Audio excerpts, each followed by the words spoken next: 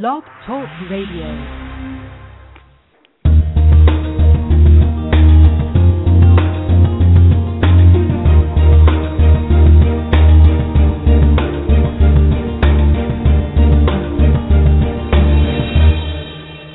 Good morning and welcome to the Inclusive Class Podcast. Through interviews and discussions, it's our goal to explore the promise and practice of inclusive education. I'm Nicole Eridix, and one of your hosts for the show. I'm a parent, inclusion teacher, and creator of the online resource, theinclusiveclass.com. And joining me here on the Inclusive Class is my co-host, Terry Morrow. Hi, Terry. Good morning, Nicole, and welcome to all our listeners. I am Terry Morrow. I am the author of 50 Ways to Support Your Child's Special Education, and I read about special needs for About.com at specialchildren.about.com. I'd like to mention to anybody out there listening to us live that we're not taking phone calls, but the chat room will be open. I am using a browser this morning that incorporates the chat room nicely, and so I have seen many people come log in and log out when they see nothing is happening. So hello and goodbye to all of you, and anybody who has a question they'd like to suggest for today, I'll try to work it in if we have time. Great. I am feeling unusually awake right now. Usually I just roll out of bed in time for the show, but my son started his summer job this week, and he starts at 7 a.m., So things have been starting early in our house lately. I know that's It's earlier than that now where you are, Nicole, but that's early in my house for anybody to be doing anything. Yeah, don't complain. Don't tell me about 7 o'clock. And, of course, me having to be driving him at 7 o'clock. So I'm getting up early and getting all sorts of stuff done before 9 o'clock. So I'm already, almost done with my first cup of coffee. I've written a newsletter. I've done all sorts of things already this morning.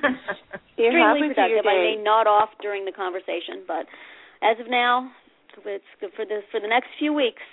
I will be unusually alert for our shows. Great. How's good the week for him. going here where you are? Yeah, good for him. He's working in an office. And I take it he finished his math class, and you're all done with school right now? He did finish his math class, and he passed it, and so school's been done. We had about a week or two off in between, and now starts the summer job. So he's working in an office for the Department of Public Works in our town, and doing filing and office work and stuff. And great. From 7 to noon. Keep him busy. Absolutely. Keeping busy is good. Work is good. And we're grateful for the county work program for kids with special needs that has given my kids summer jobs for years. So wonderful. It's a very nice thing. I think you need to do something along early morning. Something along those lines as well.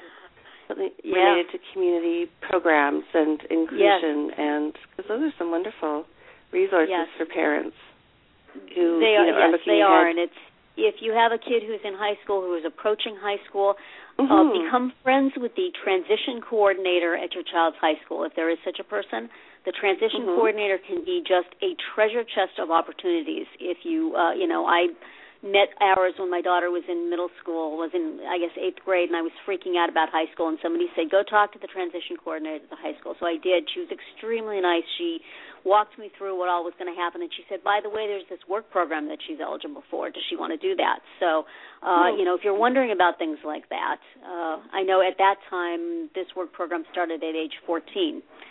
So, start asking questions about it early, so you know what happens. With funding, it now starts at age 16.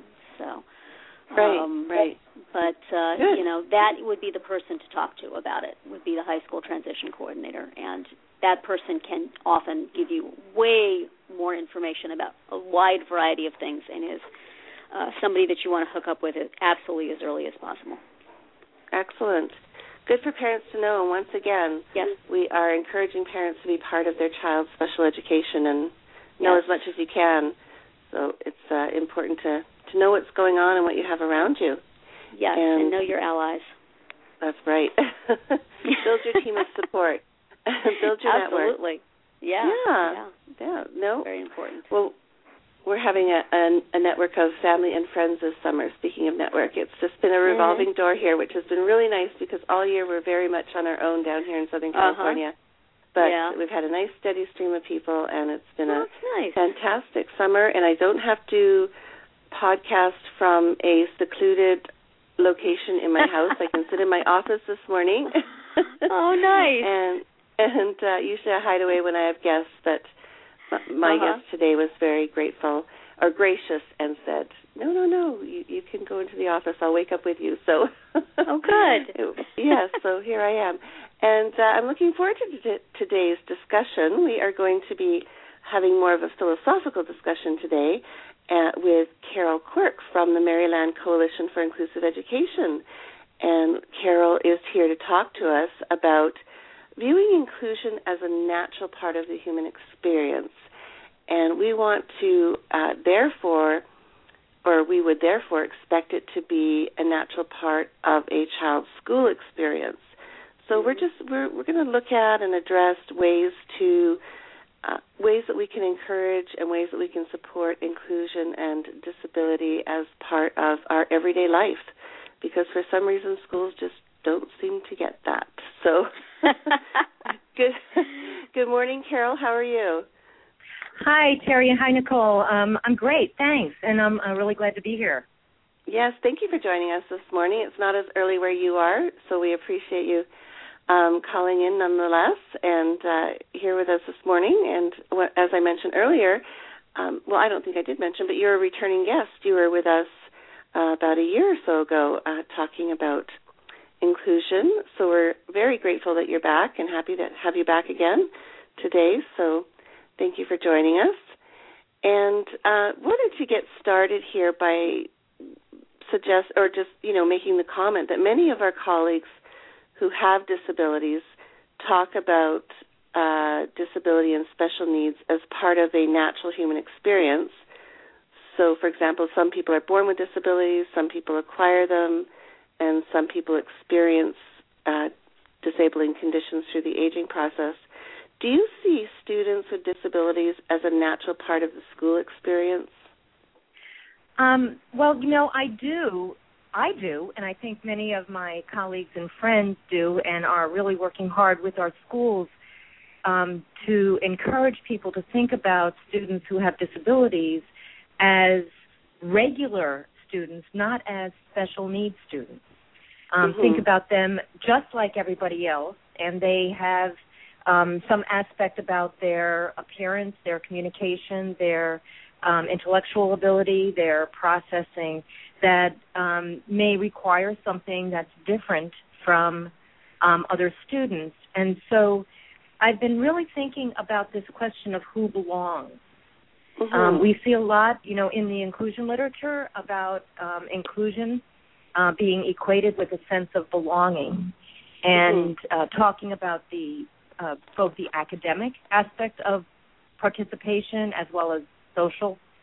But when I think about schools that we may be called in to help because they're struggling to include a student, if it was only a matter of helping them understand how to adapt the curriculum, that would be easy.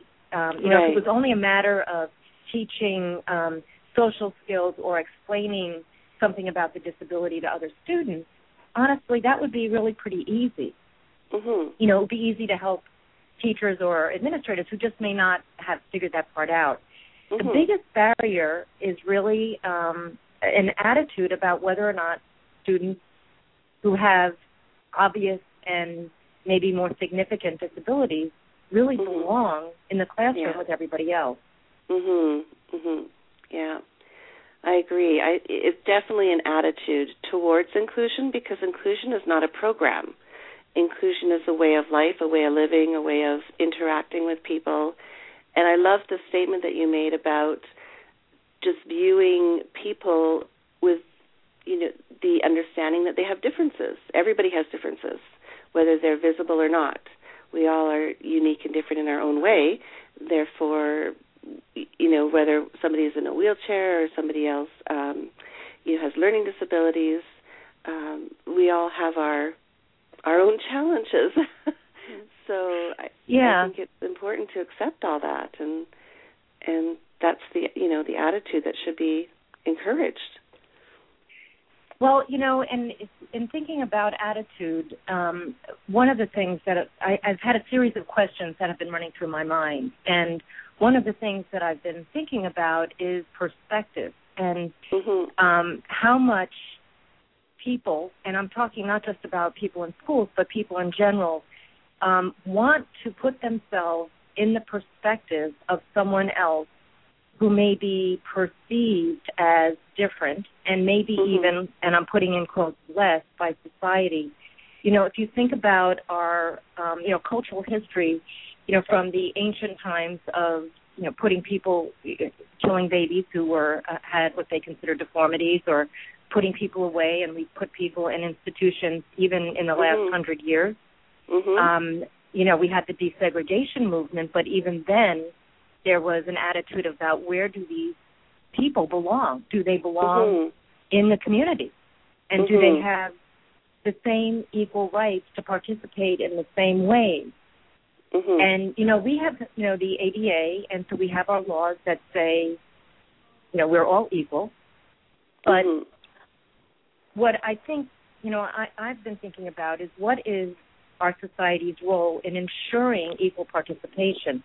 So when I meet a principal who says that child doesn't belong here, I wonder why they don't see themselves as having a very important role in helping this individual student be a member with equal opportunity.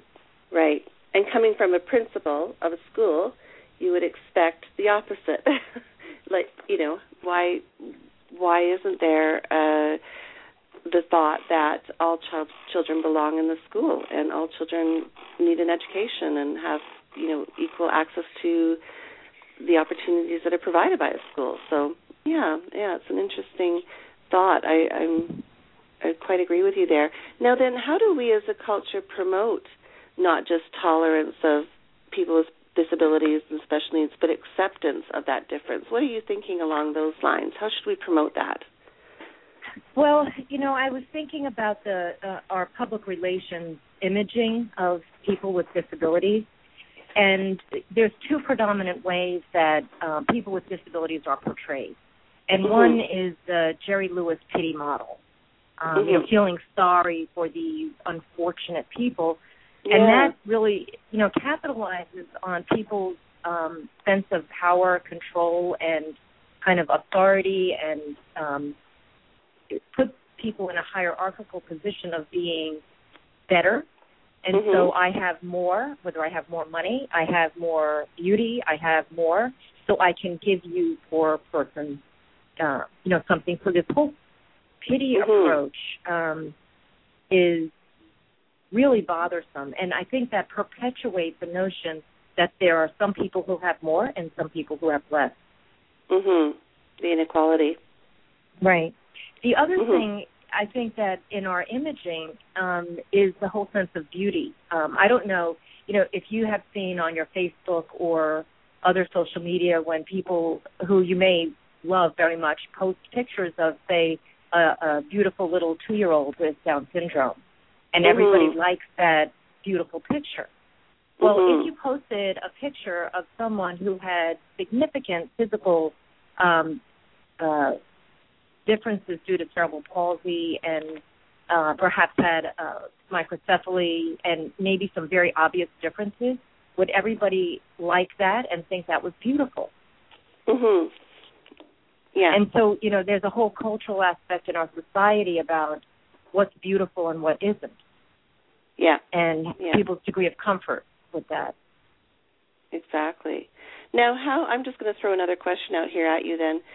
How do you think schools, as a smaller community, sort of as a smaller unit, how can schools encourage and promote tolerance, do you think? Like, what are some ways, branching off from media and beauty and the things that we think define one another?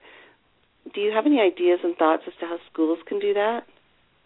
Well, I actually think it's pretty simple, which is the message, which is that everybody belongs. If an administrator, just think about this, in a school building where there are, 600 students, and you have an administration, you have teachers that are classroom teachers, you have teachers that provide specialist services like reading specialists, special educators, speech therapists, and others. and they're operating, and they have some students who require more. If there's simply the message that everybody belongs and everybody needs to get whatever it is they need in order to be a fully accepted member, that sends the message that we all adults, we are then expected to model the extra work it might take on our part, the creativity, but also monitoring that social interaction. Let me give you an example. I was recently in a school where there's a student who the school wanted out because the student had some problem behavior, and other students who didn't really understand the student's behavior were engaging in some social media bullying. Mm-hmm. The school administration's response was, and actually it was going both ways with social media bullying going on, the school's response was, this student needs to go someplace else because she is causing a problem in our school.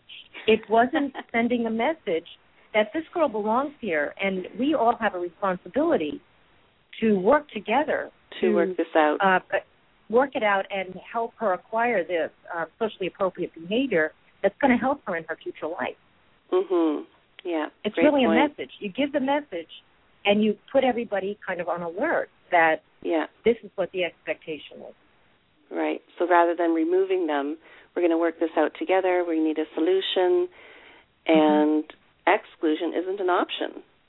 That's sort of how, when I was working in inclusive education, in that system, it was just, we had no other option, and it wasn't even thought of. It was just that we went into it knowing that this was the way the school operated and our district operated, and that's how we worked towards that. So it really is a very broad approach and attitude to teaching in classrooms and students. So, yeah, good. Thank you. Yeah.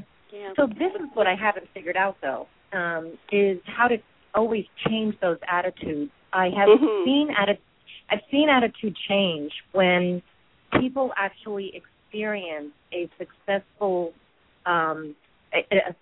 experience with a child who they didn't think could be included and successfully. Where a student who may have looked different had a more significant difference in their communication, physical or other aspects of themselves. When they have actually seen a change in that student, in the teacher's practice, and in other students, their attitude has changed. But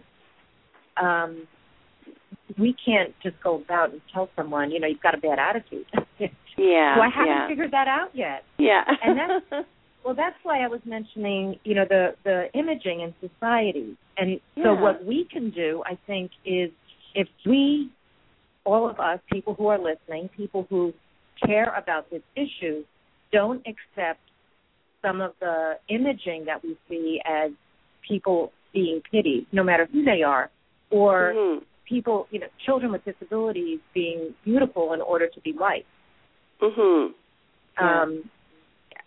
I think that we need to just be more cognizant, and if we as individuals don't accept difference as bad as a societal norm, we can help push that along. Right. Great. Love those ideas, Carol. Thank you. Yeah, it's interesting to me what you were talking about is I don't think that adults, in this time when we're talking so much about bullying, and it's such a big part of the children's curriculum and people talk about it so much, but I don't think adults realize how much exclusion is a form of bullying, and sends a message that, it's okay to disregard the rights of some people, even whether it's, a kid with food allergies or a kid with significant special needs or whatever. We have to think about the whole message that we send as society and as adults and as administration of a school. Whenever you say, yes, okay, you're right, that person really doesn't belong here, you're basically giving permission to bully, and you're being a bully. And I'm always amazed when I see that, because so much money is spent on bullying programs, but we're not doing a really good job modeling it oftentimes. Yeah, and I think that goes to teachable moment. That goes to the perspective aspect. Sometimes I have actually said to some of the teachers or an administrator that I was recently talking to, just imagine what it must be like to go through every single day and not have friends? What would you feel like if that was you? Or what would it feel like if you saw all of the other children in your classroom and you wanted to interact with them, but you couldn't talk and you didn't have a communication system? What would that feel like? Try to get a perspective of what we as a society are doing when we're not working to make our school environments inclusive. Yeah. Now, of course, there are laws that mandate a certain level of inclusion, the ADA, and sometimes you get people who will follow the letter of that but not the spirit, or feel that that's all that needs to be done when, in fact, it's just a beginning. How should society be expected to go beyond those requirements and schools focus on academic standards when it comes to teaching students with disabilities? Well, I'm glad you brought that up because along with the ADA, when we're talking about schools, we have the LRE, the least restrictive environment component of the placement process. And I was recently talking with someone because we're working with a school to really transform the school to be more inclusive and not have separate classes, recognizing that academically there may be times when students may be homogeneously grouped for instructional purposes, which is very different than creating like an autism class or an ED class or whatever named class. And as I was talking to this administrator, she said, well, we have to have the continuum. And so what that told me right away is that she's not looking at children, at individuals. She's looking at an organizational structure. And so there's no person in there. And, so what I said, well, we're required by law to offer a continuum of placements when children need them. But that doesn't mean you create a placement that nobody needs. Because what will happen? Do you have any closets in your house that are unfilled? I mean, do you have any drawers, in a desk that don't have stuff in them? If we have it, we will fill it. So we only create those alternatives when we run out of options. Yeah, I always, hate hearing when we talk about academic standards, well, these kids can't do that, or, these kids aren't able to learn those things. And it's, you have to challenge them, you have to try, and once you call a group of people these kids or those kids, you're never really, you've made it clear what your aspirations are for them. So I really, how have you seen schools incorporate differences as a natural part of the educational experience? Well, I have seen some schools do a really fabulous job at that. And schools, when I think of the schools that I consider to be the most inclusive, they have made an effort to support their adults, teaching staff, in collaborating together and not made it difficult. So what's hard for teachers is when they have no time to talk to each other. So when schools, administrators in particular, when they really look at their organizational structure and figure out how can we make this easier for our teachers to do this well, by giving them the time and giving them the skills if they need some professional development. The other thing I see schools do, and again, it's really the message from the administration, is when they actively look at the social interactions of the students and identify what information students need and what kind of activities. So, for example, in this one elementary school, a student who had autism, an autistic student, and did not verbalize and was pretty isolated in the lunchroom. And so they recognized it wasn't a problem. Nobody was reporting it as a problem, but that student was experiencing social isolation, but also just by that fact, other students were not approaching the student. He wasn't initiating, so they weren't responding. So they deliberately created they called it a lunch bunch situation where students would have special time with a teacher during lunch with this student, and they were encouraged to interact, and the teacher modeled it. So they created a social situation that allowed students to become comfortable and accepting. They didn't have to do this, but they recognized an opportunity when the student would benefit from this kind of interaction in order to really be more socially included. Does that make sense? Yes. What can families of kids with disabilities and kids without disabilities do to normalize the experience of including students with special needs? Well, I think if families, often families who have children with disabilities may also have other children who don't. And with either any of their children, parents often form relationships with other parents. So I think one way that families can try to help with this notion is as they integrate their families together in play groups or sleepovers or other kinds of social activities to help the school folks understand that there is life after school and there is an inclusive life after school. If school folks who may not really know what happens, in the homes and in the communities and in the recreation centers, if they understand that, I think that may help. Yeah, that's fantastic. Good.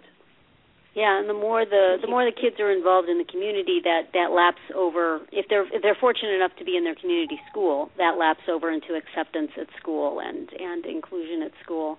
The problem is oftentimes kids with special needs are in a school outside their neighborhood, so they don't have that overlap in their lives. And we were always very fortunate that my kids were in their neighborhood school, and you really could see, they saw the same kids at all different places. Those kids got to know them, and then in school they were much more accepted and included. So that's a challenge, I think, and one of the reasons why it's so important to be included in the school in your neighborhood and not sent someplace else, as is the case for too many kids. And it's also harder on the parents because you have to get all these different support groups in all these different places. Right. So, Terry and Nicole, I have a question that I would like to suggest that your listeners think about. And that, what is the responsibility of us as individuals? And it's not just us listeners or your listeners or me or my colleagues, but what do we think about the responsibility of not society as a whole? I think we have a sense of that, but individual people to promote and uphold a societal norm that says that disability is a part of the natural human experience. So what if we have the ADA and we have IDEA and we have a provision that says students should be educated with others who don't have disabilities, preferably in their neighborhood school, where is our responsibility? Right. Where do we say it's not easy to do that?